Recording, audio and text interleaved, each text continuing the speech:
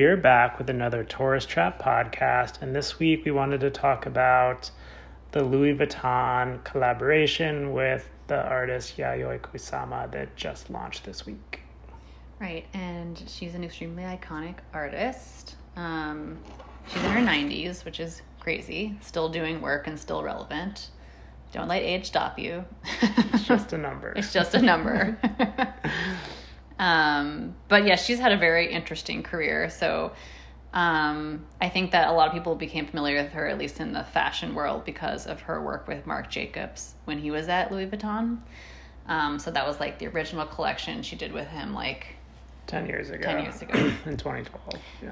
And for those not familiar with her work, she's mainly known for, doing all these like crazy polka dots and kind of like public installations. There's a lot of pieces that people have on Instagram, the Infinity Room, I think that's what it was called, right?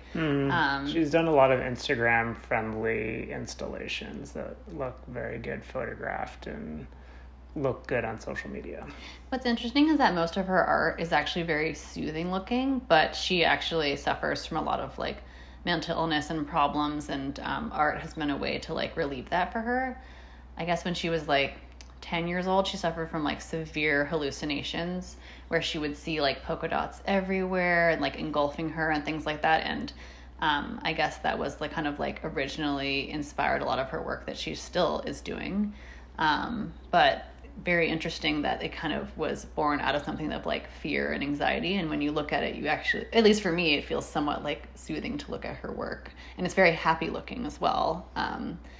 I will say she's also done some like artwork that's a little bit more like kind of out there too.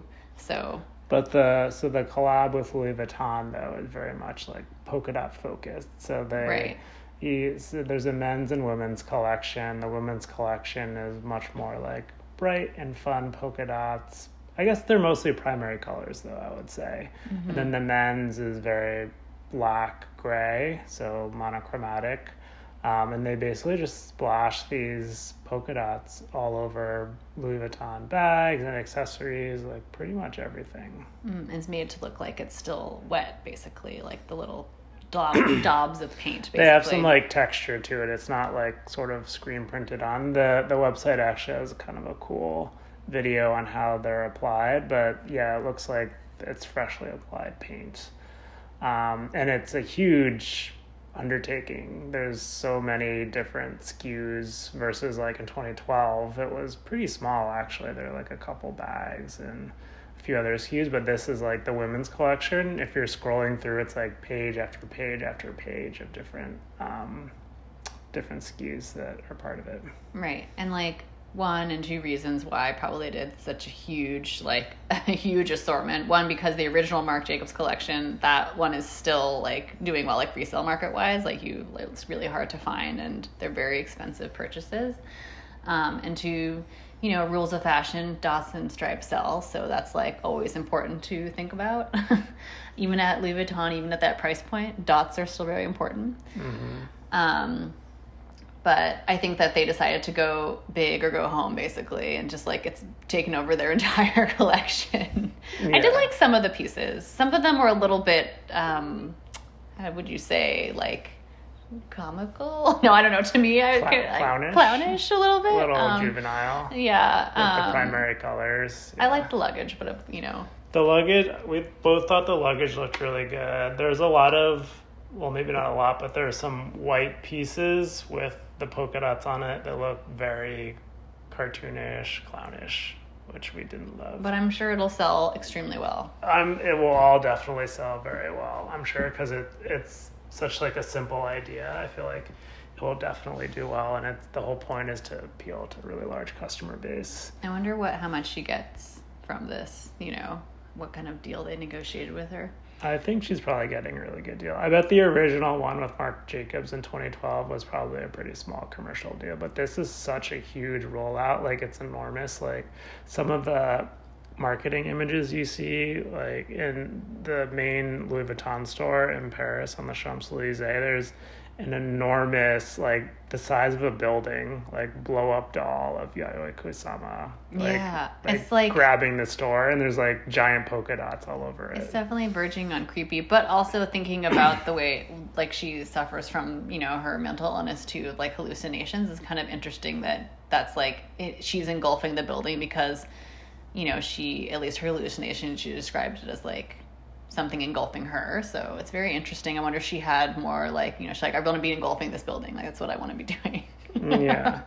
And there is interesting stuff happening behind the scenes too at LVMH with Louis Vuitton has done super, super well commercially over the past 10 years or so. But their CEO just left, Michael Burke, who I'm actually not sure if he's American or what his background is, but he officially left. Not related to the family that owns LVMH. Yeah, he is not related to Bernard, who runs LVMH, the conglomerate that owns Louis Vuitton. But he left. He had a very successful commercial run. He left right when this, you know, huge partnership launched. And they moved the CEO of Dior, who did super well expanding Dior over the past few years. So he's going to be in charge of Louis Vuitton now. And then I believe her name's Delphine, but the eldest daughter of Bernard is going to be taking over Dior, which is, you know, feels like she's maybe like being positioned to potentially take over the company at one point. I do feel like that's appropriate for Dior, at least to work with Mario Grazia Chiuri to like making it more of like a female, you know, kind of led company in a way, which I like. But interesting too that, you know, placing more children at the head of more of his children at the head of these companies too, because similarly at Tiffany's as well, right? Like one of the younger sons is running Tiffany, and there's 2 older children from Bernard's first marriage, and then 3 younger children from his second marriage, or maybe it's his current marriage, which we've discussed in a separate podcast. We're like very obsessed with this family because we're obsessed with the show Succession, so we imagine that it's just like Succession. So yeah, if you haven't watched that show, you have to watch it. I'd love to read a book on the like inner workings of that family. Our last that podcast we discussed, we're gonna write the book. We're gonna finance a ghostwriter to do it. Exactly. We don't have time. Exactly. But yeah, a lot of interesting stuff happening there. It's interesting to see this big rollout, but to me, it's interesting from a merchandising perspective, but from a design perspective, is really more like, we like the suitcases, but not a whole lot else. Mm-hmm. So, but anyway, interesting to see what's happening in luxury. Still a lot of big high-end collaborations happening and setting the bar for other brands out there.